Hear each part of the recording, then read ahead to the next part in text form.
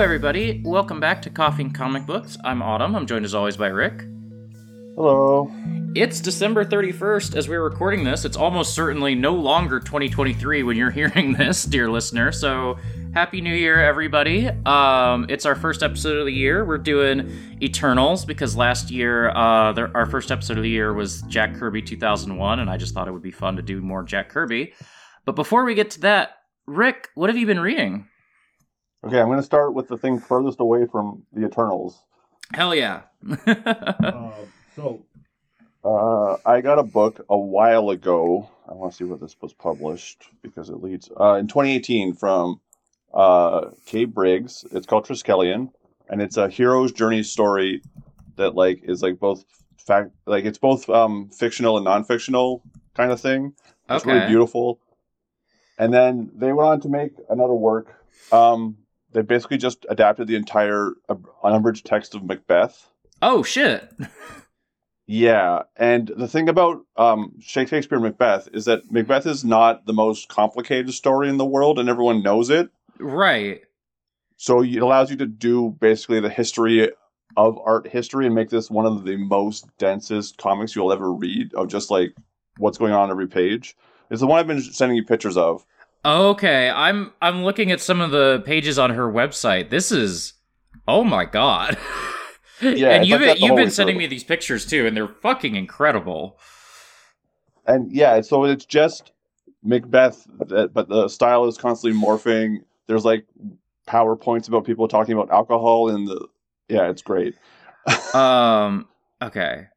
Okay, this was July 2023. I was like, what's the line between this book and Pentiment? Because...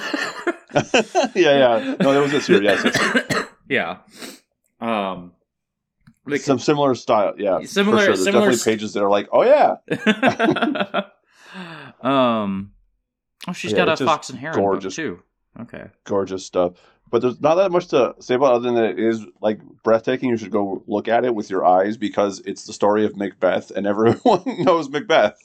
Yeah, people should go to Catherine, that's Kathryne, Briggs, BRIGGS.com, and just open up her publications page because there's some gorgeous stuff just in the sample pages online. I might have to pick up this Macbeth. This looks... I will also say, I think I like Triskelion more just because it's not a it's not Macbeth. Mm-hmm. Does that make sense? Yeah. And that one has a lot of interesting stuff. It's got back matter, and it's also doing the same thing. I'll show you. I'll get a page of it's basically a hero's journey story, but through her interests as well as art history. So for example, and I believe Avery Hill, the publisher of the Macbeth book, has it online. Yeah, shit. This is only $20. I might pick this up as soon as we hang up the podcast. As you can see, it goes a bit beyond just medieval art history in the other one. Oh, wow. These are fucking amazing. The, there's pasted on Times New Roman on this page. Oh, there's the Sailor Scouts. Oh shit. I had to zoom in a little bit to even recognize, those are the Sailor Scouts buried under all this collage art. Holy shit. But then you can also, you go to the next page, and this will be more what you've been reading recently. Oh, yeah. Square panels, Jack Kirby. No, behind it. Oh, shit! I can just... What is that? I recognize it's Dark Phoenix. Oh my god, that's Dark Phoenix back there! I had to, zoom in a little bit because it's, under so much stuff. Holy shit! Yeah. Oh my god! History, personal history, hero journey, all that. Yeah, through all that stuff. It's great. Yeah, I might have to pick this up. This is Triskelion still? Yeah. Okay, I might pick this up as soon as we hang up here. Okay. And then I read a comic called Helberta, which is a collection of comics that were made from 2008 to 2014. It was 3 issues, and they're bootleg Wolverine comics. I'm looking at a very sad Wolverine right now. Okay, so the thing about this book is that it's I'll read the description that you used on the website. It's from the Paris in his book. The gloom, the entitlement, the desecration of the tar sands hangs over a province, a nation. Dirty oil addiction, a popular myth set in the Rocky Mountains, a mutant named Logan, a poetic salve for sore eyes, weeping for metaphorical context. WWWD, what would Wolverine do? A blanket to throw over the invisible man that is Canadian identity. Is this Ducks but with Wolverine in it? A bit. But it gets like weirder than that. Okay, so I'm going to send you this panel. You can decide if you want to tell people what it says or not, because you're going to read it and die laughing. Okay. Oh, Peter's sweet and beautiful and gentle, but since he's come back from being dead, he... You might not want to read it out loud. I was supposed to...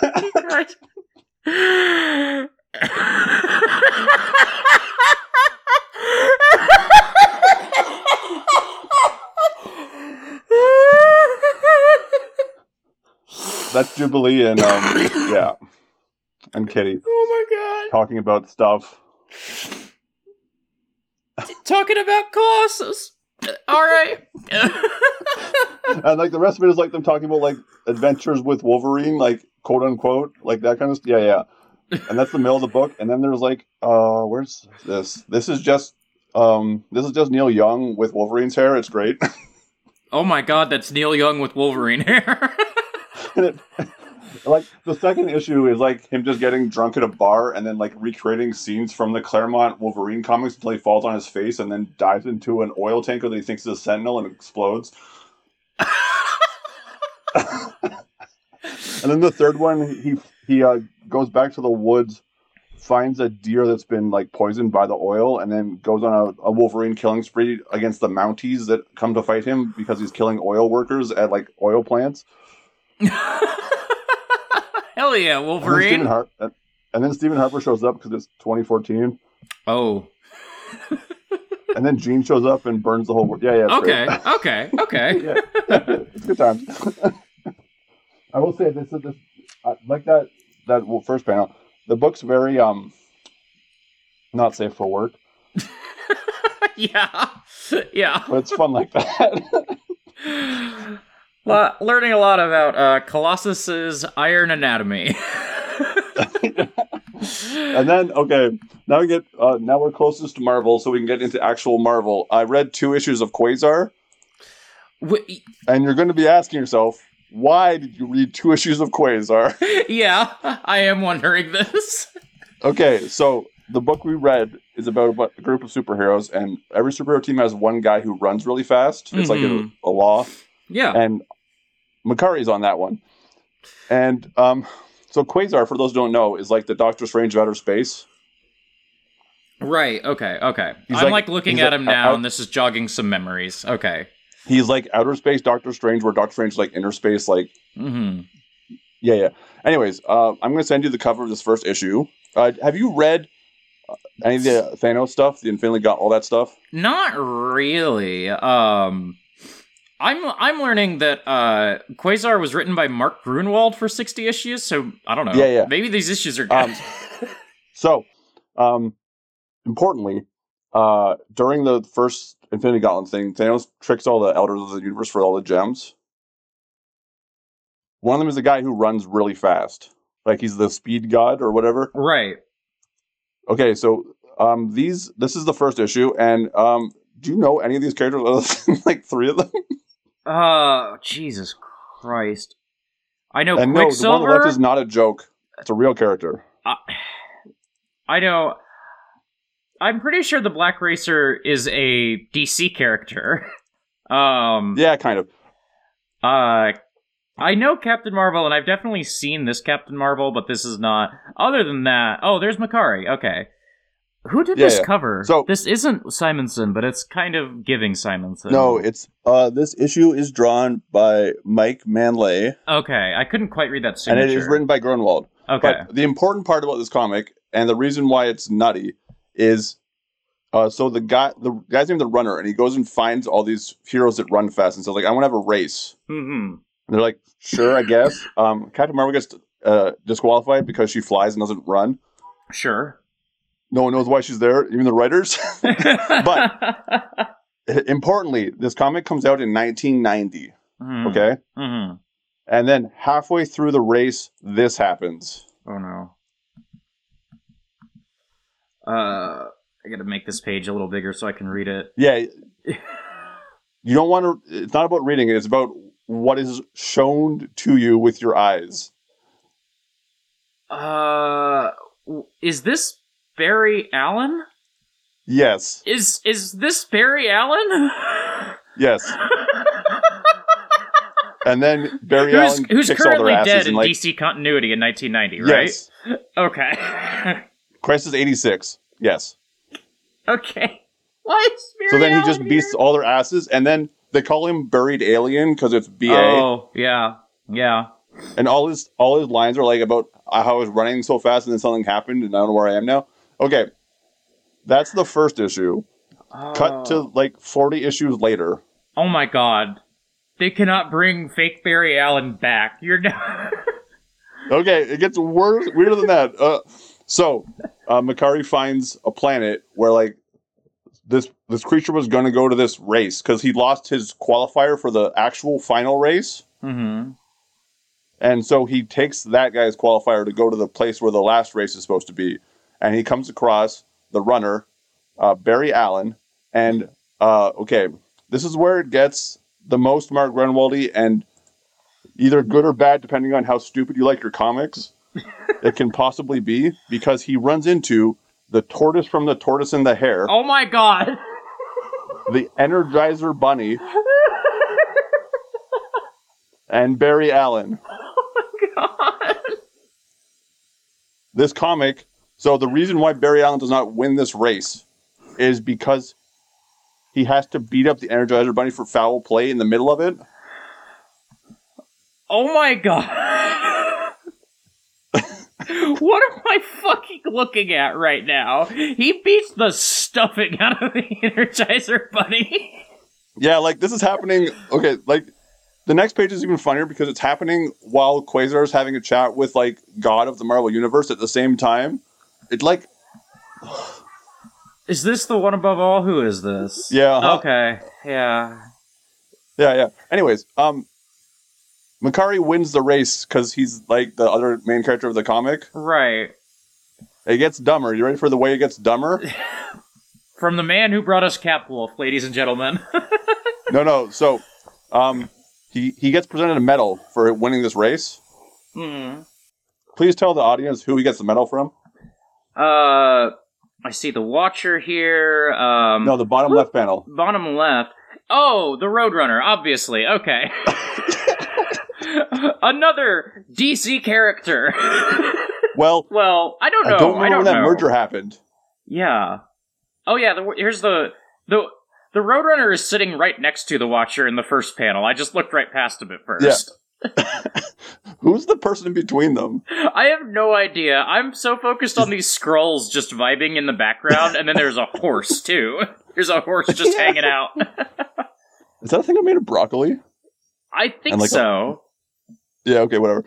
Yeah, and then that's the 2 issues of comic I read, because Makari makes me think of these 2 issues of comics. Yeah, the only Mark Gruenwald stuff I know is Capwolf. This seems delightful. It is. I had to send these to M during the week because I was reading them and going, oh, this is so dumb. M got very stuck up on the fact that the Wizard is a real character who's just in Marvel. Yeah, I didn't really draw attention to that, but there is a character named the Wizard? Yeah, uh-huh. Okay, cool. But yeah, that's what I've been reading, okay. Other than the Eternals. I've been reading one thing, but I'm going to go turn off my radiator before I get into it. Give me 2 seconds. So, the one thing that I've been reading has been Fafford and the Grey Mouser, which you recommended to me on like one of the first episodes of this podcast we did. It's an adaptation written by Howard Chaykin, drawn by Mike Mignola, and holy shit, it is so good. Yeah. It is. I even read, because of this, I went and read the first Fafford and Grey Mouser book this week. And the book's fine. Maybe as I get further into the series, I'll like the books better. Excuse me. But the comic is just kind of like a greatest hits of the stories, and so it kind of skips some of the stuff that the book goes over and just gets to what you want to see, and really, like, it's fucking Mike Mignola drawing two drunk assholes getting into trouble. It's basically everything you want. And then, like, in the first issue of they go into, like, a necromancer's... I guess in the second issue, they also hang out with a necromancer for a minute. Yeah, there's a lot of necromancers. And so it gives you plenty of patented Mike Mignola shots of just, there's a skeleton hanging out, you know? There's just, like, you know, there's just, like, creepy stuff hanging around in the corners, and you're like, oh, this is the guy who's gonna make Hellboy in, like, 3 years. Okay, sure. Yeah, it's fun seeing his art then, because it didn't hit the Hellboy style yet, and you can see it move from that to the early Hellboy to the middle Hellboy. Yeah, it's like, it's identifiably Mike Mignola, but it still kind of looks like, it's still like... It's more Simonson than Mignola, almost. Yes. There's more definition to all the people. Yeah. There's more definition. There's a little more, like, I'm trying to make it as an artist at the big two to it, you know? Yeah. Which, that's another thing. I learned recently, because I was doing a little reading up on, like, how he got from doing Fafhrd and Grey Mouser to this. And apparently the part of the reason he asked John Byrne to script Seed of Destruction is because he's like, well, nobody knows who I am. I'm just that guy who did the Fafhrd and Grey Mouser comic that no one read. Which is pretty funny. It's very funny in retrospect to think about Mike Mignola as that, yeah. Yeah. But yeah, it's just like, and I think Chaykin makes a lot of good adaptation choices, especially, you know, comparing it against Lieber's original books. I'm not complaining about Lieber's original books necessarily. I haven't really read enough of them. But I at least like how Chaykin does, you know, Ilmet and Lankmar a lot better than I like how it is in the original. So, yeah, good ass comics. And it made me... Chaykin is very... Yeah, you go. Chaykin's very much one of those Frank Miller guys where you read the older stuff, you're like, hey, this is pretty good. What happened? Oh. I did have a thought go through my head, because apparently Chaykin worked on... DC had Fafhrd and Grey Mouser comics for, like... It was like 5 issues or something, and I was like, you know, I could go backward and read more Howard Chaykin. I just can't really go forward from here, you know? Yeah, like, you go back and you get to, like, American Flag, and, there's the one he does with Garcia Lopez that's sick, too. I gotta read American Flag one of these days. There's, like, Twilight and American Flag, and, like, some of the jazz stuff is cool. Like, some of it... He did work for heavy metal, too. Like, I believe there's a Howard Chaykin drawn thing written by... Oh, what's the guy they talk about on Starboard Vineyard all the time? Delaney. Yeah, Delaney. Yeah, there's a Delaney written, Chaykin drawn sci-fi story in an issue of Heavy Metal. Okay. Yeah, there's like, he did weird stuff like that, and then he became Howard Chaykin. And everyone's sad. I did, yesterday, because I was looking for, I forget what I was looking for, but I was just on a torrent website, and I was like, oh shit, I can just download every English translated issue of Heavy Metal. Okay, let me do that. Oh yeah, those are all out there, yeah. I was thinking about, I was thinking of reading the Incal, and then I discovered that, like, the Incal has been recolored in a lot of more recent prints. So I'm like, okay, well, let me see if I can just find this in the old magazine, just because I'm kind of curious. Yeah. I gotta listen to that bonus episode still of Shelved by Genre. It's a good one. I'm extremely anti Jodorowsky. I think that guy's a fucking scumbag in a way that I have a trouble stomaching. Oh yeah, I agree. But that bonus-o did make me like, I'll give this book a shot. I'll give this Mobius stuff a shot, because that sounds kind of good. But yeah, I cannot stand that MF. Yeah. The Eternals? Eternals. You're an Eternal? I'm an Eternal Fastos. Not appearing in this comic. Kind of. No, not even a little bit. Okay. So, broad strokes, for people who don't know, Jack Kirby, if you're listening to this podcast, you know who Jack Kirby is, okay? he leaves Marvel after creating all their big characters. He goes to DC and he creates the New Gods. He creates Kamandi and OMAC. And then he comes back to Marvel. He does the 2001 miniseries that we read last year. He does some really fucking good Captain America comics when he comes back to Marvel.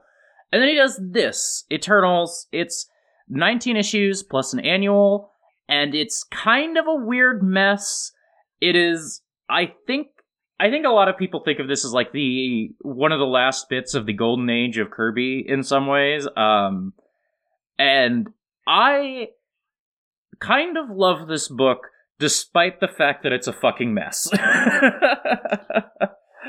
I really enjoyed it too, but I think I also I like the stuff that comes after this more, like Captain Victory and Silver.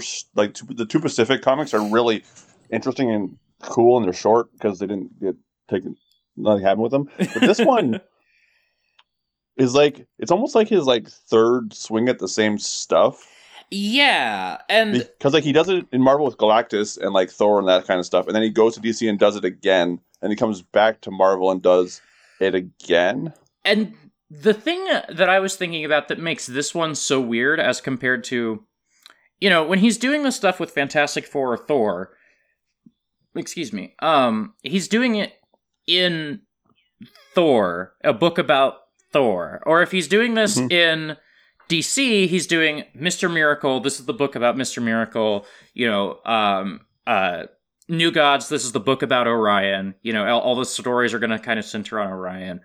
And this feels so different from a lot of Kirby stuff of this era because it is like ongoing story arcs. It is jumping back and forth between like A, B, and C plots. There's like a really large ensemble cast, and like Icarus will take over the story for like 2 issues and then just won't be in the next 5, you know?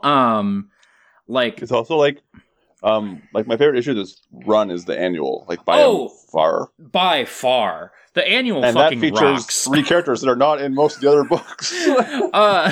Yeah, here's the other thing is all the stories with the deviants are better than all the stories that don't have the deviants. That's the other thing about this book. And maybe why I kind of lost interest in the last, like, 4 or 5 issues, because the deviants stopped showing up. And the deviants are just the best idea he has in this series by a country mile. Which is also funny considering the popular conception of the deviants these days. Yes, So... if you watch the film Eternals, you might think that the deviants are like evil dogs, basically. And for Kirby, it's like, what if I got 50% weirder with the mutants? It's kind of like he's taking another swing at X-Men, but he's making them more evil. He's making them look weirder. And it kind of rocks. To lay out like kind of the broad premise as the book is introduced in the first 2 issues. So this is really heavily inspired by Chariot of the Gods, a really shitty anti-Semitic book, but that's not really within the remit of this podcast right now, I don't think. It's loosely inspired by Chariot of the Gods, and the idea is there were Celestials that are these like space gods out in the cosmos somewhere. And they came to Earth and they created Eternals, which are like demigods, you know, for lack of a better term. Deviants, which are like evil, fucked up guys, and every one of them looks different. And then humans, which are supposed to be like the perfect amalgamation of Eternals and Deviants in some ways.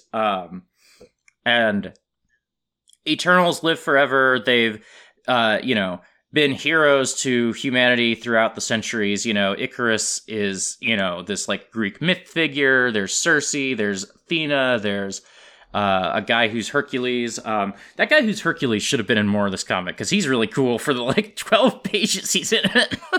Yeah, Gilgamesh is sweet. Yeah. And that's kind of the okay. And so then basically, the Celestials are returning to Earth to pass judgment on humanity, and it's like started up like a contest for the soul of humanity between the Eternals and the Deviants, kind of. And they're kind of like at war, and humans are just kind of bystanders for a lot of it, while the Celestials pass judgment. There's a lot of plot that gets set up that kind of takes a backseat because this is a Jack Kirby comic, and you're not really here for plot in that sense. But there's also a lot of plot. Yeah, there's a lot of plot. It's kind of like the middle part of this is like very plotty. Yeah, it's weirdly similar to like a comic that could come out now, you know? That's just like, yeah, like the Kirby stuff, you know, I'm such a huge Kamandi and OMAC fan. And those are all like 1-2 issue stories at most. I think every story in OMAC is 1 issue. You know, I think the longest story of 2001, which we both absolutely loved, is like... Was 2. Yeah, 2. Because there's the guy in, like, the VR... Man, the guy in the fucking VR superhero simulator, that's the good shit. That guy's There's so some VR cool. looking ass guys in this later. Yeah, there really are. And yeah, I don't know how to talk about this book in some ways because it is so plotty, you know? The thing about this book too is that like the standout issues are the single ones. Yeah, absolutely. Like there's the annual, and then there's the one where the Russians show up. The Russians are coming. Because there's a bit of that too. Yeah, we'll get there. We'll get there. I guess, do we want to go issue by issue? And like, I think it's also interesting that so like what year was Eternals 1? I want to say 74 or 75, but let me double check real quick. Because like that is the first time that all of these showed up. Like the Celestials were not in Marvel Comics until this point. Oh yeah, let's. This is not in the Marvel Universe. This book, as Jack Kirby is writing it, is not in the Marvel Universe. And I know that this is now in the Marvel Universe, but the way that it is, it's just not at this moment in time. It's just... Well, there's a Hulk later. There's a Hulk that people read about in Marvel Comics. Well, Marvel Comics are published in the Marvel Universe. Stan and Jack do regularly show up. Okay, you know what? Maybe this is the Marvel Universe. The thing about this book too that it's weird is that July like 76, by the way. Yeah. All this stuff, like this is true of all of Kirby's works eventually, is that they have such a bigger and wider history than they do when they start. Mm-hmm. Because everyone just, like, the Celestials are everywhere. Yeah. Like, I feel like the Eternals and the Deviants don't come back much, but the Celestials become kind of, like, foundational to how the Marvel cosmos works. That's kind of like how, like, the thing I know about this book before reading it was this page. Yeah. This is it's like the page of Arsham's and his thumb, with the equation to kill the world on it. I do love that. I think this book kind of gets an undeserved reputation of just being. There's a lot of New Gods in this, but I don't think it's just doing New Gods. But also, Arasham does have an equation that'll destroy all life on Earth. Yeah. Also, the Celestials were like my first exposure to Marvel, like when you first get into like Marvel comics, you don't think about everything as being Jack Kirby necessarily because it doesn't look like Kirby. But when you first see a Celestial in a Marvel comic, you kind of can't ignore the fact that it looks like Jack. Like it doesn't. You can't do it. Yeah. So the first thing I remember of the Celestials is this page from Earth X, and it's the one that sticks with me forever because it's John Paul Leon doing it, and it is. Oh my god! What's this from? Did you say? Earth X. Okay. It's the Marvel Kingdom column that they said, like, what if we take all the Marvel stuff that Kirby did and make it into one coherent plot? Okay, but not the way that Marvel's is Marvel Kingdom Come. No, this is like what if the whole thing made sense and is one contingent world. Okay. And there's a reason for everything. Yeah, there's like a thing in this book too, where, you know, there's a lot of like Kirby nonsense happening all the time, but every time you see a Celestial standing 2,000 feet tall, it is still awe-inspiring, you know? Yeah, like, it's great. You just like they rock. They rock. You just cannot get away from Galactus is cool. These guys are fucking cool. If you ever want to read that, we could, because it's fun. It's like 13 issues. Okay, sure, yeah. But the thing about it is that it's funny is that so John Pauliano only does the first series, and then it does well, and they decide to keep going, and he doesn't keep doing it, but they keep getting more and more into the lore as it goes on. Oh. It gets real goofy by the end. I just pulled up the Wikipedia page for this, and I do love that this is now a thing that has to be on like so many Wikipedia pages. The Earth X incarnation of Spider-Man made a cinematic debut in the 2023 feature film Spider-Man Across the Spider-Verse. Oh, yeah. I'm sure there's a background shot of this guy, you know? Oh, yeah, because it was someone, I think it was Wizard, asked Alex Ross to do, like, what would Kingdom Come look like for the Marvel characters? So he drew a sketchbook of all these heroes. Oh, sure. And he did the covers too, which is how, it gets really goofy. Anyways, back to the Eternals. So yeah, we start with Ikaris undercover and some humans. It's so funny that he starts this as like Donald Blake and then just immediately ditches that for the rest of this. Yeah. He's like, okay, done with that. But more importantly, we get Crow. Yeah, Crow, King of Kings. I fucking love Crow. His first panel is him wearing sunglasses and telling somebody, "Don't leave yet, dog." Yeah, and they fire a net gun at him and expect that to work. Yeah. I love these guys. Ikaris and the guy with the beard, whose name I forget, doesn't matter, and Margot are on an archaeology expedition, and they go to ancient Inca ruins where they discover a bunch of celestial stuff, and Ikaris is like, alright, I know all about these celestials, I was just using you to get here, let me explain the cosmos to you. Also, I think that's important is the Deviants were the first thing they made. Oh, yeah. Because they made the Eternals to, like, rein them in after they went berserk because they got made by gods. Right. Yeah. They're the good ones that fight back. There's like a bit. This is the most Chariot of the Gods aspect to it, where like the Deviants have conquered Earth, and yeah, there's like cavemen and Eternals fighting back, and that feels like the direct line from that book to here, you know. Well, their kingdom is the one that Atlantis is on. Right, yeah. Lemuria, I think. Lemuria. Yeah. Man. They're not being subtle about this stuff. Crow is so fucking sick. I'm just scrolling through this. I forgot he gets sunglasses all through this first issue, because he does not wear the sunglasses for the rest of the series. No. And yeah, we get some... And then the thing that happens that doesn't happen a lot is like, they start working together because the thing that is approaching them is too massive for them all to deal with. Yeah. Like, Crow basically, he's not the leader of the Deviants, which makes him kind of interesting, but he's trying his best to lead the Deviants into, like, this new era, and all the other Deviants are just like, no, we like killing people, and he kind of likes killing people too, but, like, I don't know, he's more complex as far as Kirby characters go. There's also like Noah's Ark in this issue. Yeah, Ikaris just casually drops. Yeah, and then after the Deviant Empire fell, the world flooded, and I got everybody on a boat, and then I flew out, and all the humans thought I was a bird. It's so funny all the times that like they're like, oh yeah, you humans just don't know how to pronounce fucking anything. Yeah, Ikaris.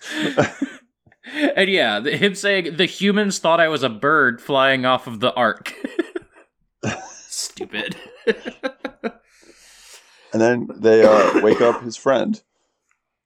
Yeah. Oh, Oh, I don't actually know. Like, so that film, who's in that? Like, of these characters? So Kingo is in it. Kingo does not appear in this comic. Yeah, he does. Well, for one panel as Toshiro Mifune. And it's hilarious. It's so good. Let me remind myself. I know Icarus is in it because he says I'm an eternal Fastos. Makari. Yeah, Mikari's in it. Who? I'm just pulling up the cast here. Cersei. Icarus, Kingo, Sprite. I forgot Sprite. This Jimmy Olsen Loki motherfucker. Who saves the world. Fastos, Makari, Druig. I forgot Druig.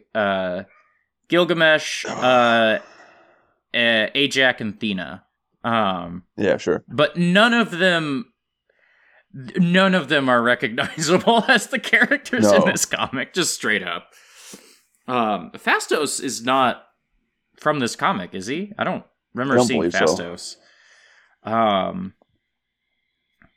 It is funny that, like, the Eternals are way more, I guess that makes sense because they're, like, immortal beings, that they're way more lackadaisical than all of Kirby's other characters. Yeah. Especially, like, in the last couple issues of this series, Cersei is just kind of a sociopath because she's just like, whatever, I have a pet human now, whatever. She's just kind of dances and sings throughout the comic and then leaves. Yeah. Or like in this one where they're flying, so the Celestials show up, and Ajak and the old guy decide to stay there and, like, document everything. Yeah, it's kind of a bummer because Ajak doesn't get anything else to do despite being my favorite design of any of the Eternals. No, he just sits on a computer the whole time, basically. But it leaves Icarus and Marion to leave, and he's, like, just, like, flying around her plane, just having fun. Yeah, it's almost like she's terrified. It's kind of like the first issue of Astro City where the guy's dreaming about flying, except it's horrifying because he's like, flying is so lit, I'm just gonna fly this plane with my brain, and she's like, please help me get away from this man. and then he dives out of the plane while she's sitting there going, what's going on? The Eternals have the power to manipulate atoms, which kind of just means they get to do whatever they want whenever they want. Yeah, one of them runs fast, one of them flies good. Yeah. You know, superhero stuff. Don't worry about it. It is lightly alarming how much Margot does not want to be here throughout this entire comic. Then they get to New York. Then they go to fucking New York. This is the part where I was like, there's no way this is happening in the Marvel Universe, because no one shows up. No one shows up. And Crow's plan... Oh, also, importantly, this is where the inking changes, because I believe the first two are... Oh, no, the first two are not Royer doing it. Okay. And then Royer comes on. Yeah, the first two are... the first three...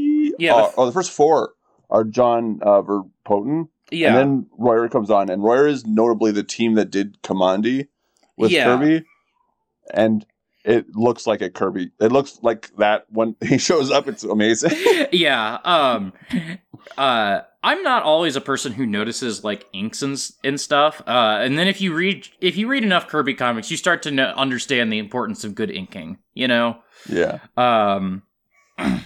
So, Crow's plan here is that because he can change his appearance, so he makes himself look like the devil, and he's gonna go, him and a bunch of parademons basically, go and unleash war on New York, because their idea is that if they can convince the humans that the devil has come to Earth, they shouldn't trust the gods, the humans will declare war on the Celestials and get the whole shit blown up. That's the idea here.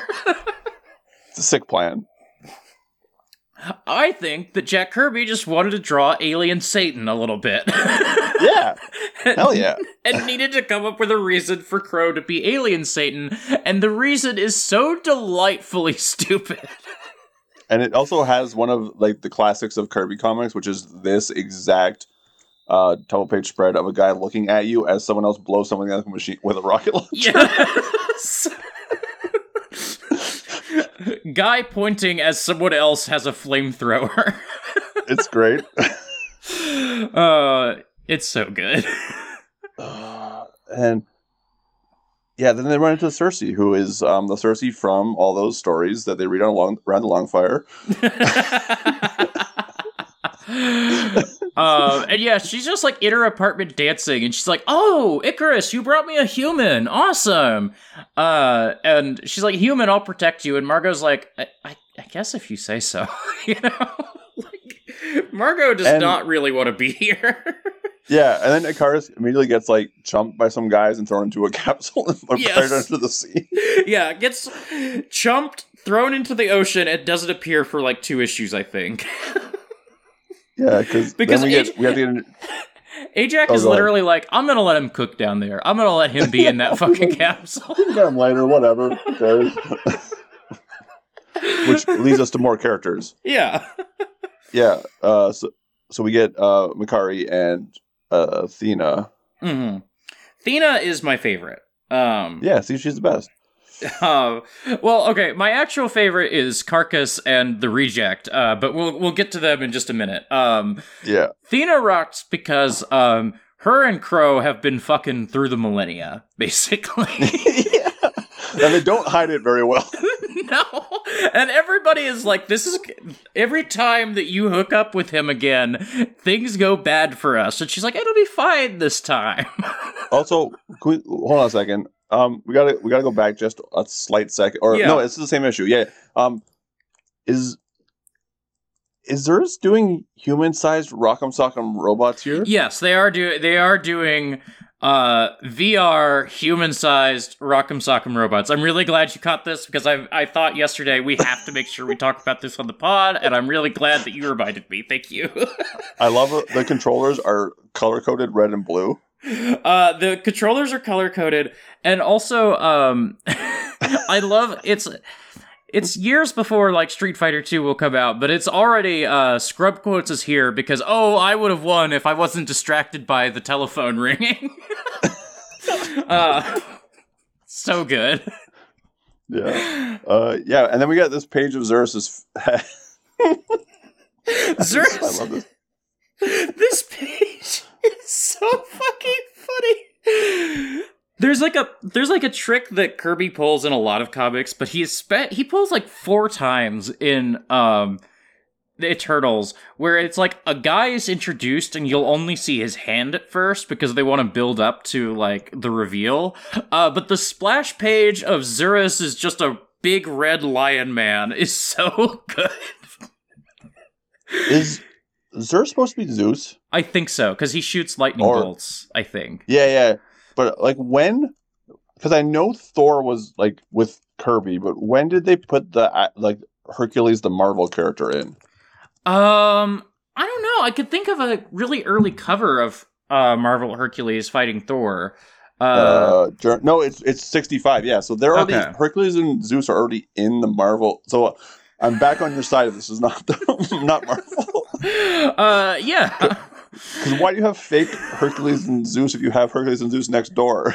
I think in one of the afterwards to this, it mentions that, and I think this is stuff I knew, but I never really thought about how important it was until reading this, that at this point, like, Marvel and DC are obviously in Manhattan. Kirby has moved to California. He is chilling in his house, and he's just mailing pages across the country, and no one can tell him shit. Which is maybe why all his series get canceled after like 10 issues, but you know, whatever. Oh yeah, it's Hercules, yeah. Weird. But yeah, we get Makkari and Athena doing like a fly around, throw spears. Yeah, Athena doesn't believe at first that the Deviants are back, is that right? Yeah. Yeah. But then it's also about where the point where the U.S. military gets involved too. Yes. Which means that we're almost to the part where the Russians get involved, which is really what we want. Yeah, it's so funny. Oh no, this is the word where Cersei meets professor of anthropology Samuel Holden, who she will have obsession over the whole comic. Yes, yes. Who is just a random guy with glasses. Yes, and a suit, and the most ridiculous suit in the fucking world. So he decides, in his infinite wisdom, to hold a public trial of the history of the world. Yes. This is, I think, at the next issue after the trial, there's also, he just shows Icarus. I had busts of everybody made. Oh, and Cersei turns one of the people that are naysaying the trial into Ben Grimm. Yes, yes. And it's ambiguous because, like I say, later it's mentioned that Hulk is a Marvel Comics character, but Ben Grimm is a guy that seemingly is just on TV. I don't understand if this is in the Marvel Universe or not. It's fine. It doesn't matter. Yeah. But I would love to know. Actually, before we get to the Russians, we get my favorite subplot of the 3 CIA guys who are on a mission to sneak into the Celestial base. Well, specifically, they're S.H.I.E.L.D. guys, too. Yeah. Same thing. Same thing. But yeah, these... and they get turned into, like, celestial goop by one of the Celestials, and then, like, dropped off inside, and like, here's your guys. These S.H.I.E.L.D. guys try to attack the Celestial. The Celestial turns them into goop. Ajax is like, alright, I'll make these goop into guys again. And then they're like, we're gonna do it again. And one of them has an atomic bomb in his pocket that he throws at the Celestial. After, like, having, like, a few punching fight, like, they're, like, the most Nick Fury knockoff guys in the world. It's great. He decks Ajax. And also, I think Ajax is like, what is your name? And he says Steven, or Stevenson. And he's like, well, what's your full name? And he's like, I ain't fucking telling you. Yeah. They're all like... The best bit is so they throw the bomb at Celestial's like, nah, that doesn't do anything, and they're like, okay, we're leaving, and then there's a panel on the top right here. One of the guy on the right is oh yeah, God. There's a blonde guy with them who just says, like, he's like the Johnny Storm Archie Andrews motherfucker of the group who just says, like, catchphrases. Yes, I'm hip. And then they get turned back into goop by the Celestials. Yeah, they get turned back into goop, and Ajax does not help them a second time. No. And then we get the most important part. What is this? I'm scrolling a little bit. This is in the arena with yes. Crow Okay. and Thena. Yeah. Okay. So Crow takes Thena on a date to his home. This is so good. And while they're on the date, they drive by a van that is taking a bunch of people to be blown up because they're deviants. And he's like, why you ruin my game like this? Come on, guys. He's like, oh yeah, those are our wagons that take everybody to the gas chamber. Don't worry about it. And he's like trying to death wagons. Don't worry about it. And like, Kirby's so fucking funny because nobody loves the word Holocaust like Jack Kirby does. And he's like, these deviants are too ugly, and so they're being taken to the death chamber. It's incredibly loaded imagery, but it's just tossed off as, yeah, like, he's mostly mad because they're ruining his date. And Thena's like, I'm never fucking you again. And you know she's not gonna hold true to that. You know she's fucking lying. The designs in the van are pretty sweet too. Yeah, this is the moment that I'm like, are the deviants supposed to be like mutants? Are they supposed to be like X-Men? And like, this is the closest they get, you know? And we get introduced here to Reject too, which if you know the score and can guess, Reject is a deviant who looks like a guy. Yes. Reject fucking rocks. Yeah. Him and Crow and Carcass, his buddy who we'll get introduced to in a minute, are my 3 absolute favorite characters for this season, or from this series. Because Reject, he's the deviant that looks like a guy, so they're experimenting on him to try and see if they can all start looking like guys. But mostly they've just turned him into a wanton killing machine, and basically any situation he gets into, he just starts swinging. Reject's so cool. No, so I found the panel that kills me. It's the one. It's actually in that page. It's the one on the top left there, because you can see Crow in the middle going, "Blast! I'm undone." As the Yes. death wagon drives by, ruining his state. Yes. The little frown he does when he says, "Blast! I'm undone." It's like, oh, the death wagon. Shit, I forgot it was And Tuesday. then he decides- We've got the death wagon. It's on Tuesday. He decides to make up for this by taking her to the death arena. Yeah, she didn't like the death wagon, so I'll bring her to the Coliseum. We should probably talk about the other people who are like Toad, who's the other one who has a name. Yeah, Toad is like the king of the deviants. He's a cool design, but he doesn't get a lot to do. You know, No, he's just a big frog guy. just a big frog guy. And basically, like, Theta has an audience with Toad, and she's like, "You guys suck. The deviants suck. I hate being here. I don't know why Crow brought me here." And Toad's like, "Well, you're here. Fuck you." And then she meets Reject, who she's like so quickly it's like, we gotta save that one. Yeah, It's hot. she immediately is down to clown with Reject. And the best part is when he gets to the Olympia later, and everyone is like, "Oh my god!" And they're all drawn as like Jack Kirby old women, so they all kind of look like Granny Goodness a little bit, and they're just climbing all over Reject. It's amazing. But yeah, they have a fight in the arena. Yeah, they bring out Carcass, who's this gigantic red guy. And then the cover of the next issue is, "He can't be controlled, he can't be stopped, he's the killing machine." And you think it's talking about Carcass, but then you read, Carcass is chillin'. Carcass does not want to be fighting. It's Reject, who's the fucking monster. Yeah, there's also the issue where we get introduced to Sprite, who is the idiot child of the group. Jimmy Olsen Loki. Yeah, he just makes weird demons that fly around. Yeah. A bigger fish, one might say. Like, Icarus spends a lot of this, like, just chasing Sprite around, because, like, "I'm just fucking sick of your shit, Sprite. I'm tired." And then we get a look around the world of the Celestials where they've landed, and one of them is a giant photo in a Russian base where they're like, "This is not a false, this is not a fake." None of the Russian guys get names. It's just Comrade General, Comrade something something. You know, it's all just Comrade they get names, title. They get names later, but yeah, these ones are just like there. It makes me question, like, how did you make that giant picture of it? What's going on here, guys? I also love this because you get the next panel over is Australia, where I guess everybody rides horses and thinks someone calls it a dingo UFO. Fucking stupid. And then oh yeah, and it's Swiss Alps, yeah, and then it's some people on a beach. San Francisco. Probably. Is that something like that? Yeah. I love that Kirby never explains what the fourth host is supposed to be, by the way. He kind of does, actually.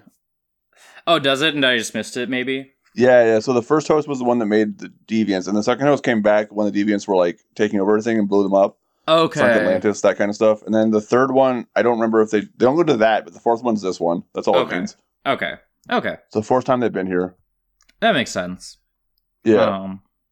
And then they keep fighting in the arena a lot. But then the thing that happens is the Celestial's like, "But I can't see in this city, but I have to map the whole Earth, so I gotta go put my hand inside to feel around." I forgot about this shit.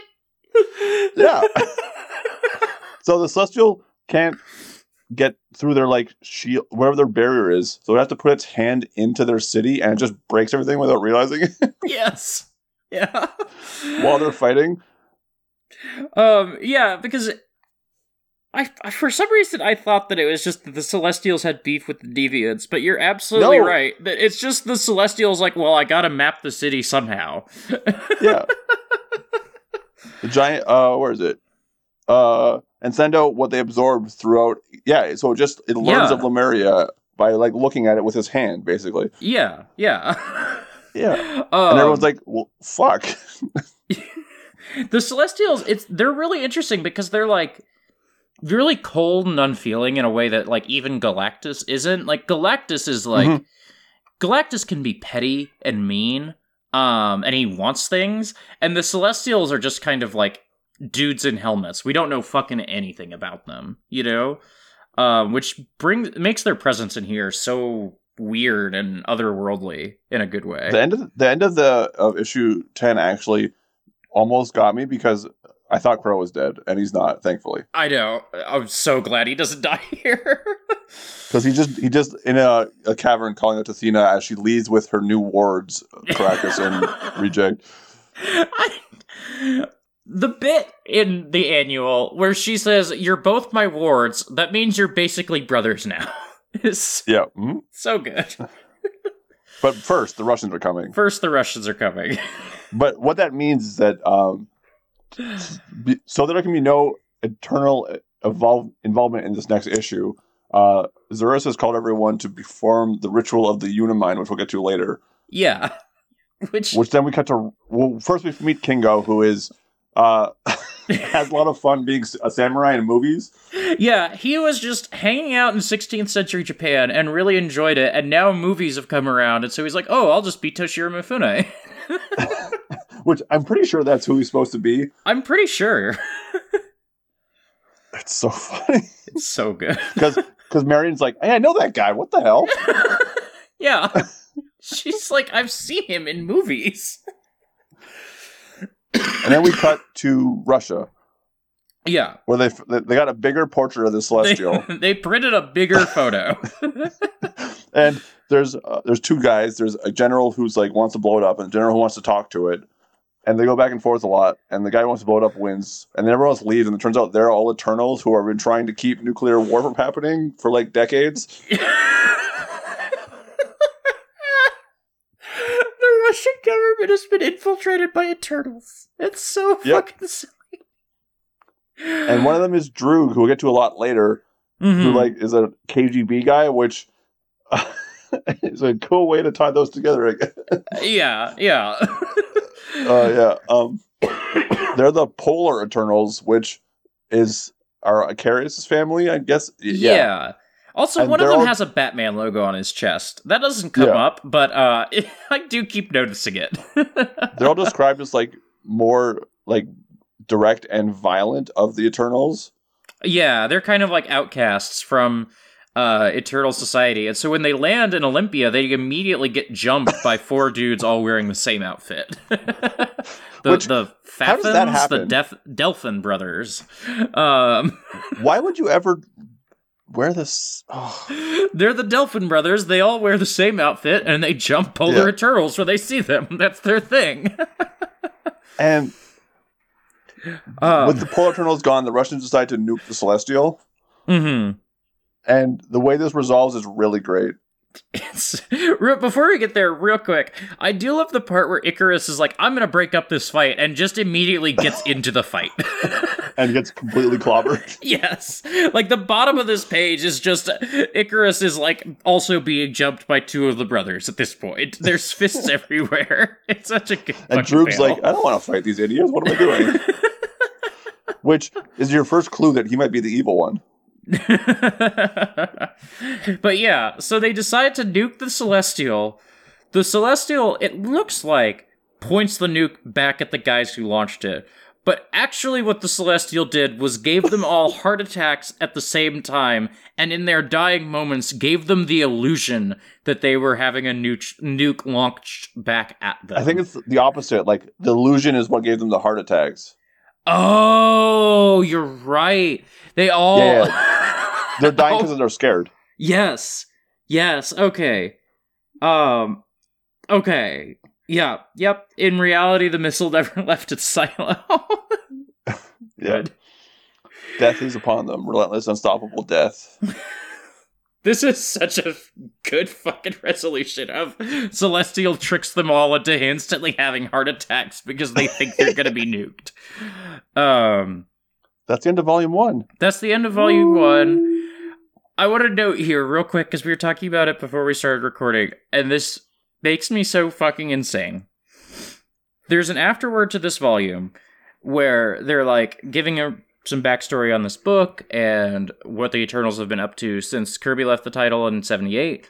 None of these series featuring these entities have proven to be successful, a track record likely to change with 2006's miniseries from Neil Gaiman and John Romita Jr. When the announcement was made, Gaiman said, "What drew me to it was not the god side of things, etc., etc.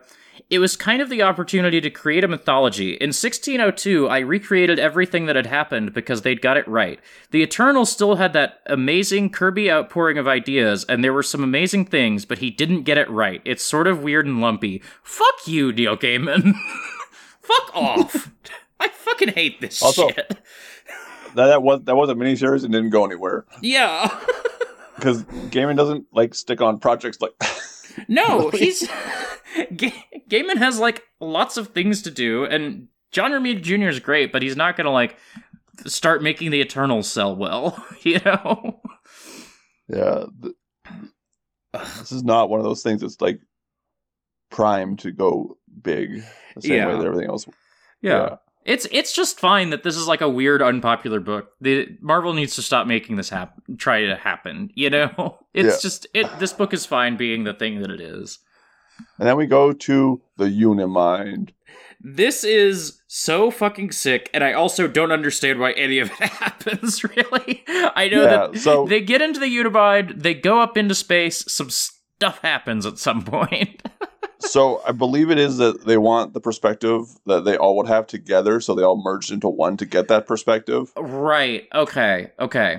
And because I do remember the line that's they have to free themselves from Earth's gravity and magnetic poles to truly commune with one another. They're like new types. Yeah.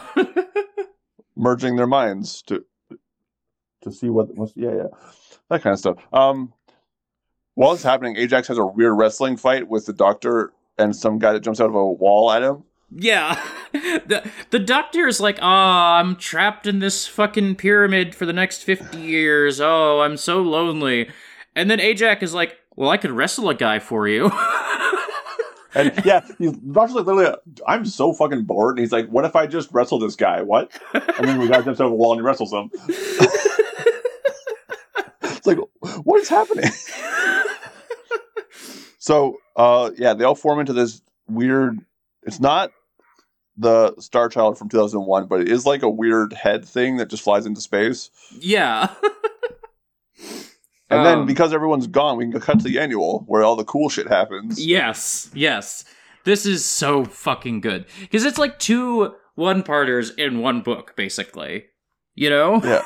So, the annual is Athena, Caracas, and Reject are tasked to go hunt down Zaka, who is a renegade Eternal who stole this camera. It's basically a movie camera that can take people out of history and put them into the world. So they have to go fight Jack the Ripper, Attila the Hun, and some other guy. I love it the bit where Athena is telling, or Zaris is telling all of them that they need to go do this. And Carcass and Reject are oh my gosh, I can't believe you're sending us out to assassinate Zaka. And Zaris is no, I'm not sending you out to assassinate anybody. I'm sending you out to stop this guy. Please don't murder people. Well, he says, you two shall carry out this task in a manner which your own nature dictates. Reject, he's down for murder. He's ready. Yeah. That's all he's done his whole life. That's all he knows. Carcass... And also, the best part about this is that because they want to be a bit incognito here, they'll have to wear new clothes. Yes, they all have to wear new clothes. And Athena just makes Carcass look like a gigantic red guy, which rocks. These outfits are so sick. I love them so fucking much.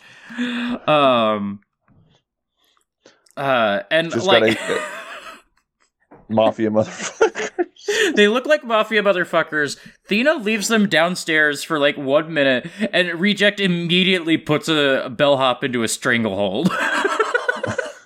Just this bellhop is oh, can I help you with your bags? And Reject is let me grab a motherfucker.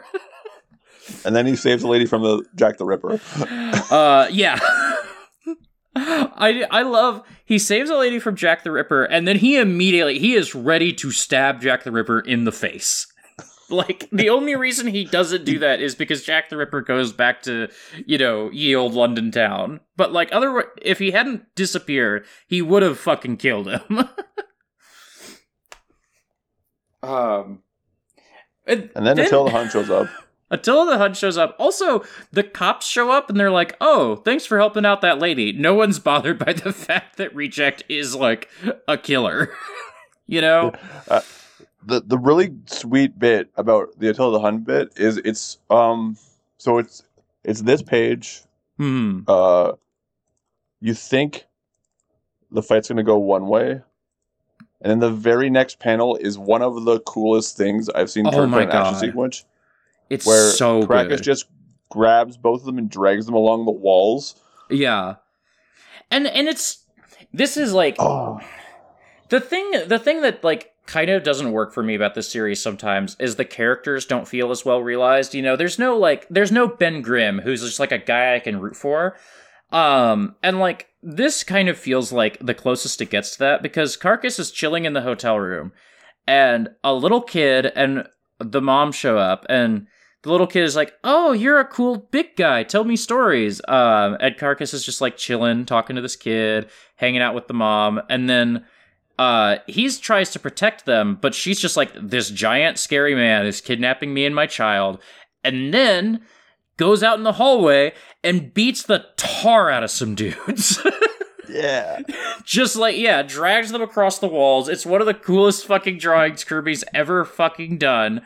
Throws them out the windows, and the mother is like, oh my god, there's a giant monster, let's run away. It's so sad.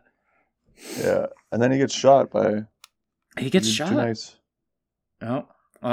This splash page of everybody running away is him like, wait, you needn't fear me. I am not here to cause you harm. I have come to prevent the very plague of visitations which threaten your city. I love him so much.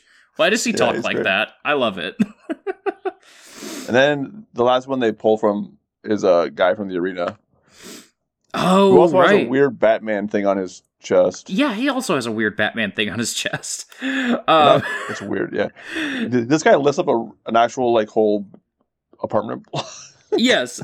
So, basically, there's, like, the Zaka story, and then Zaka, like, he uses his camera and accidentally summons the guy into his own apartment rather than across town, and instantly gets murdered for it, and then it feels like the start of the next issue, almost, even though it's all in the annual. Mm-hmm. Well, it's an oversized annual. Yeah. And you get the cool thing again of like you just see this guy's hand a couple times, and then big splash page of like he looks like a Mignola character almost, because he's got like the jagged teeth and the like sharp nose, and he's fucking big. This dude's massive. And he kicks the shit out of them. He kicks the shit out of him, and then he runs away because he's trying to figure out where he's at. And Thena is like, all right, I gotta get you guys in your fighting clothes. I love this bit. The Reaper is ever present in the arena. Should he beckon me, I shall go to him in proper attire. Thank you, Lady Athena. Though I be as the wasp to a giant who walks the earth, my wit and speed and deadly sting shall magnify in power when the furies course in my blood. Reject is so cool, dude. I love Reject. And I love how the battle outfit, he has his battle outfit, and then Caracas is just like a guy in a rolled up sleeved white shirt. He still looks like a mafia guy. And the thing that's happening with all these guys is they're only able to exist in this time for a certain amount of time, so he drops the building on himself basically when he runs out of time. Yeah. And they accuse Cena of tricking them to not get their fight in. Yeah, and they're like kind of pissed off about it. They're like, we were going to have a fight with this guy. Come on. What are you doing? And then we get the other issue where everyone's in the Unimind. Mm-hmm. Which is Crow and Cove making a bomb in the background, and it's a giant Kirby-ass bomb. I forgot about this shit. Yeah. I read this shit an hour ago and I already forgot. Right, this is the bit where Sprite goes and gets the Hercules dude. Okay. So, what happens here is the Deviants decide to make a giant kamikaze bomb to send some guys out at. Mm. At the same time, there's a NASA plane going up. That's just like doing some surveys. Just like, oh, we're out here collecting they're data. just there. And then the same time, Sprite's like, oh shit, everyone's in the Unimind except for me because I'm an idiot and didn't go in. How do I solve this problem? And he's like, well, there's this guy that we locked up because he was helping people too much. Which, questions. So many questions. He's like, oh yeah, Zurus told him not to do anything anymore because he was helping humans too much. It's like, wait, back up. All of you are helping humans all the time. What do you mean? And it turns out this is the unknown immortal, also known as Gilgamesh, also known as Hercules, also known as et cetera, et cetera, et cetera. Yeah. And he gets the sickest fucking Silver Surfer armor in the universe. Yeah. And he basically does the Metal Gear Solid 4, like, walk through the hallway of fire. He really does. And his final move is he moves the Deviants into the NASA plane, and NASA astronauts into the Deviant spaceship, or his spaceship, and then he flies the Deviant bomb and blows it up in space. Yes. And because the Deviants don't know how to fly the plane, they just crash into the ocean and die. And then the Celestial takes him in and is just like, I'll heal you, bro. Don't worry about it. I got you. Yeah, we're going to hang out for a bit. You'll come back later. Yeah. And, like, this is all, like, this is the kind of stuff that you can see where someone reading this is like, I'm going to write my Marvel comics in the future and put this guy back in it is, like, the easiest thing in the world because, like, it's just, like, a one-issue evocative story about a guy who, like, blows himself up and then is, like, saved by Celestial.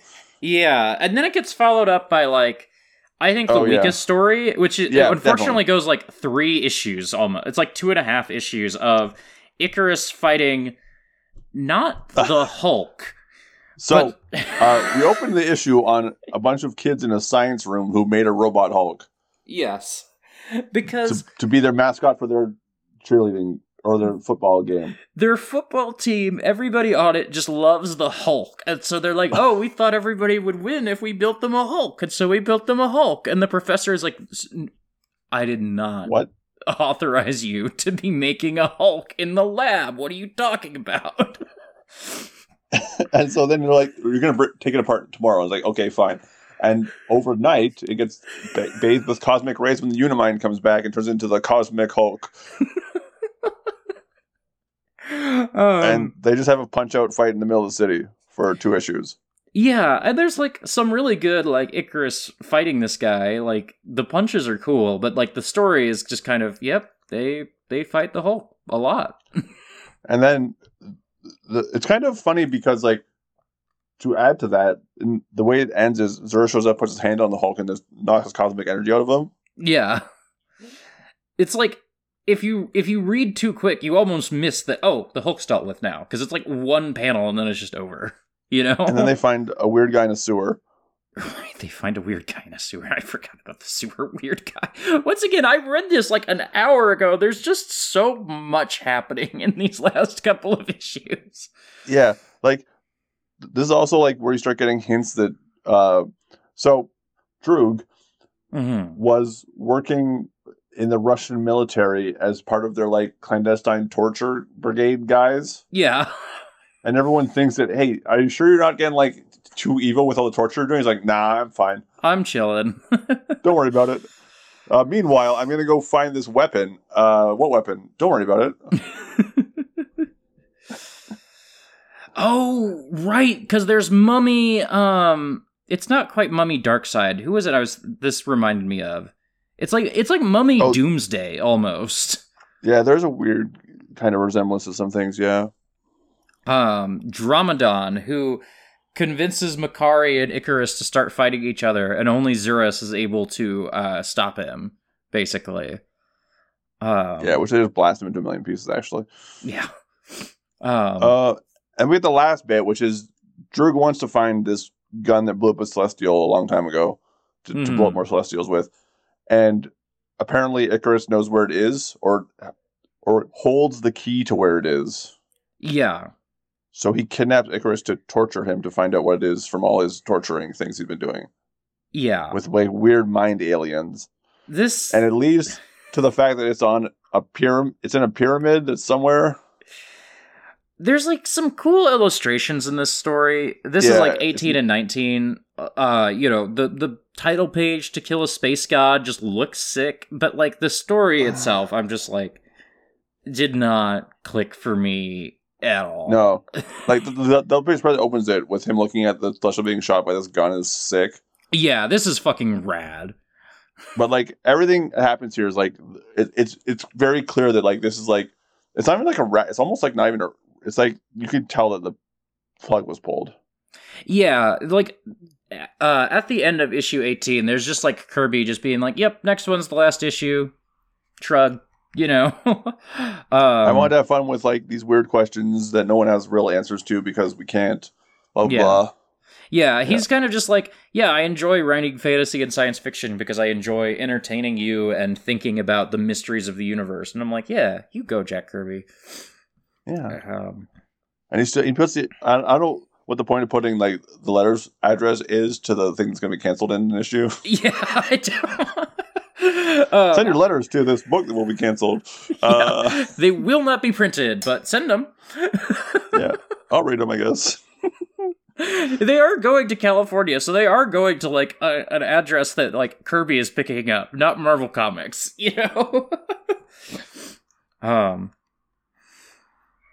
Good for him. I love Jack Kirby. I love his silly comics.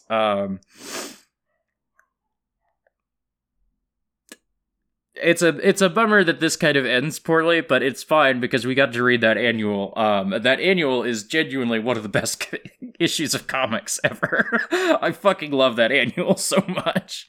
It's really good. And Crow, that panel of Crow just being like, "God damn it, my scene's ruined." Man, it's so fucked up that Crow just kind of stopped showing up in this book after a little while. Yeah.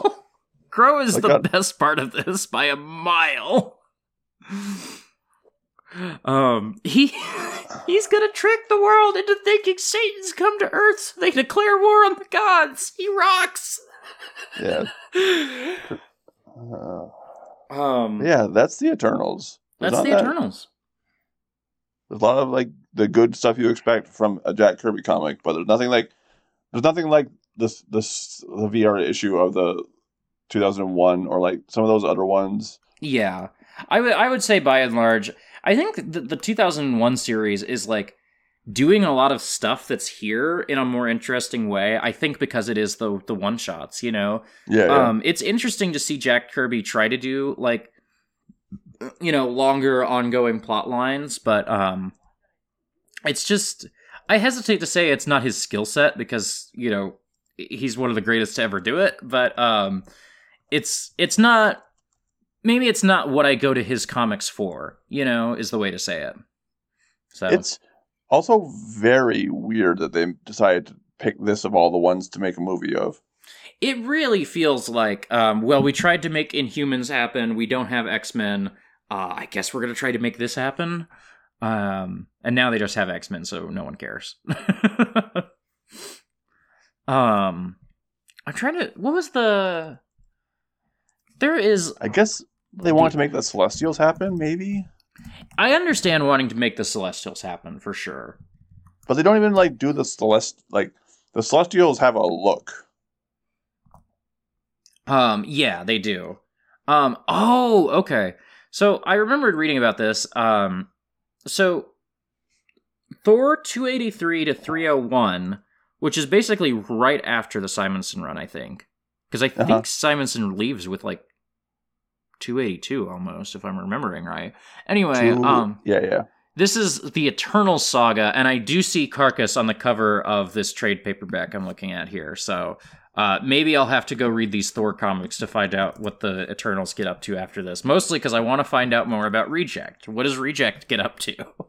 Does Crow come back? Reject's in the later Earth X stuff, because that's... So the thing about that book is that, when you want to say, okay, the Marvel Universe was created and makes sense, you have to square the circle of the fact that there are a billion different real and fictional gods floating around the same place. How do you reconcile Galactus and Thor and Odin and this, and Mephisto. And Mephisto, yeah, absolutely. And like all of the yeah. There's a lot going on there, but it's fun how it does it. We could do that at some point if you want to. Oh, you know what? I realized, speaking of Mephisto, that I read... Well, maybe I talked about this in the last podcast. I fucking read the Magic miniseries, which is some of the greatest fucking comics. No, you didn't. Oh, okay. Because, yeah, I read the Magic miniseries, which is not quite Mephisto, but might as well be. That shit's so good, dude. That shit is so fucking good. Claremont, so good. Jack Kirby, so good.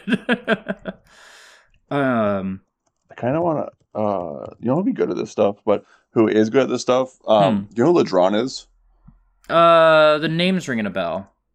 So he worked for Marvel for a time, and then he did a lot of Elephant Man stuff and like that kind of Euro comic stuff. And his style is basically his style when he worked for Marvel is like if you took Mobius and smashed into Jack Kirby at high speed. Okay. What's his name? I'll send you this picture of he did a run on Cable with Joe Casey that is really, really fucking good. Okay. And this is what it looks like. Oh shit! Okay. Which is just like it's like the Europe. It's like if you made a European Jack Kirby. It is kinda. It is. And the thing about that is the heartbreakingest thing in the world is Marvel does not know what to do with artists a lot of the time. No. And there was he did a pitch to them for an Inhuman / Fantastic Four thing that showed up in the back of a lot of issues of Marvel Comics in the 90s and in the early aughts. And they passed on it. And I'm going to show you these 4 pages and be like, they passed on. Yeah, they passed on this. Yeah, so. Oh my god. Is that the thing with a jetpack?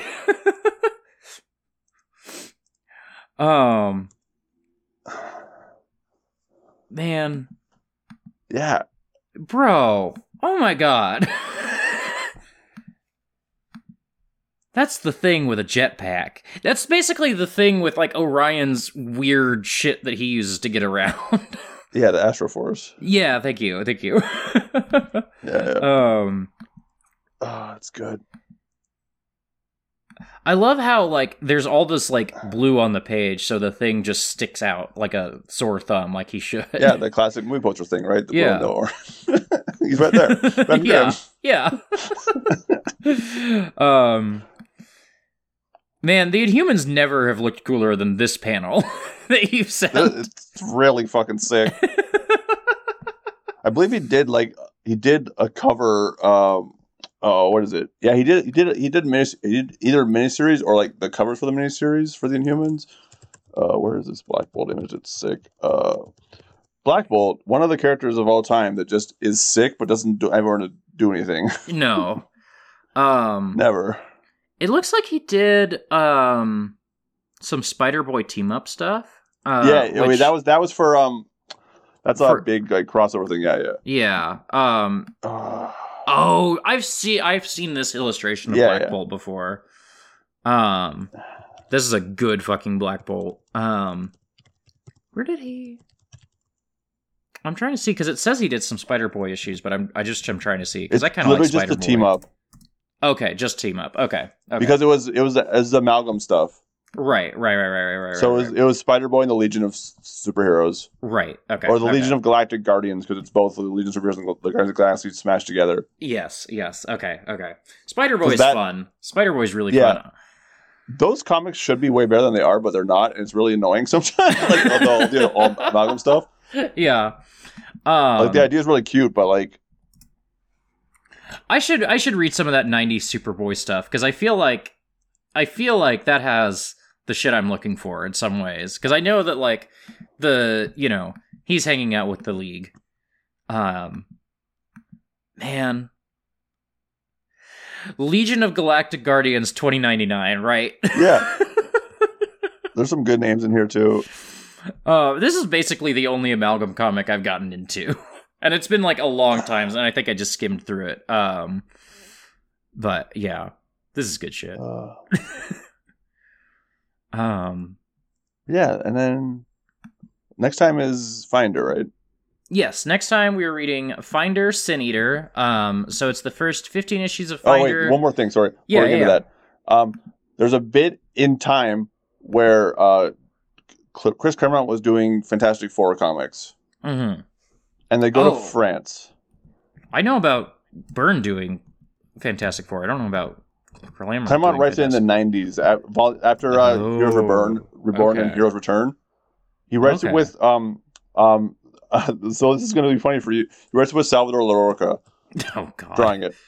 But have you ever seen his work before he did the thing he did recently? I'm looking at a couple pages. He draws comics in the 90s. Yeah, there's a little too much Invisible Woman ass on this page I'm looking at here, but yeah. Like it's if you have only seen his work from Iron Man going forward, it is weird seeing like this kind of stuff from him, being like, wait a second. Yeah. You drew books? Yeah. Like, what's going on here? I really want to read like that Darth Vader series that everybody likes, but I don't really want to read Larroca stuff. He notably did he was working on Batman at the time of 1 million. So that's him drawing that issue too. Yeah. Okay. I've not, because I'm like slowly picking away at like some DC is starting to make it easier to like just start at Crisis and move forward with reading Batman, and so I'm like in some like Wagner, Grant, Norm Brayfogle stuff right now, and I'm slowly getting toward. First, I got to get through Nightfall, and then I think on the other side of that, it'll be time for DC 1 million stuff. But back to the reason I brought that up in the first place. Yeah. Oh yeah, the Captain Bridge Corpse is funny. That in that bit. Those are some of the first comics I ever read.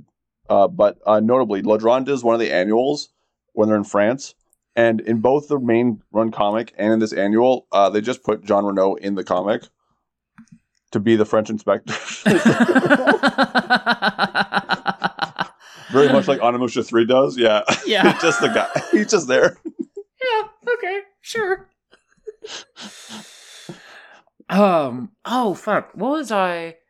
You were jogged my memory. I remembered recently I saw the cover for the very first comic I ever got, which I'm pretty sure was in hindsight, it was it was either a Bendis or a Brubaker Daredevil issue, because my dad took me to see the Ben Affleck Daredevil movie and then just bought me an issue of Daredevil. And I saw the cover recently and I was like, holy shit. But I'm not going to be able to find the cover while we do this podcast. Yeah. Mine's really easy because it's this one. It was in it was wrapped in plastic in 4 different comics, and it was the one that stuck out. Yeah. Man, Commandy's so good. Yeah, it was like that, some random Tales of the Empire Star Wars comic, and some other random cosmic thing. Yeah. I might have found the cover of the one I'm thinking of. I'd have to look at some of the interior pages, but I'm pretty sure it was just this, which I don't know what makes you think, yeah, I'm going to buy this for an 8-year-old. What exactly on this cover is yeah. Oh, yeah. But yeah, next time we're doing Finder with Mark. Yeah, we'll be joined by Mark. I believe it'll be a paid episode. I got to double check. There was a little message about it in the last episode. And yeah, it's if you pick up the Finder library, it's the first 360-ish pages. Just stop when you get to King of Cats. I thumbed through some of this to try to get a page count, and holy shit, some of the art in Finder is good. So I'm excited to read that. We'll be recording that next week. A little bit of a quicker turnaround, but that'll be fine. And then, I should... Nia was wanting to guest soon, and I was going to throw you an idea for that. Sure. But I'll do that after we stop recording. Rick, where can people find you online? Usual places. I don't know, nothing to plug right now. Yeah, go to exportodd.io to support us. $5 gets you a bunch of bonus episodes of this podcast. I'm kind of tired, and I want to go back to playing Baldur's Gate a little bit, so I maybe am not going to do the full rigmarole of plugs, but autumnal_coffee on Twitter, autumnal coffee on co-host. Yeah. I've just been gaming mode so much this week. Anyway. Bye, everybody.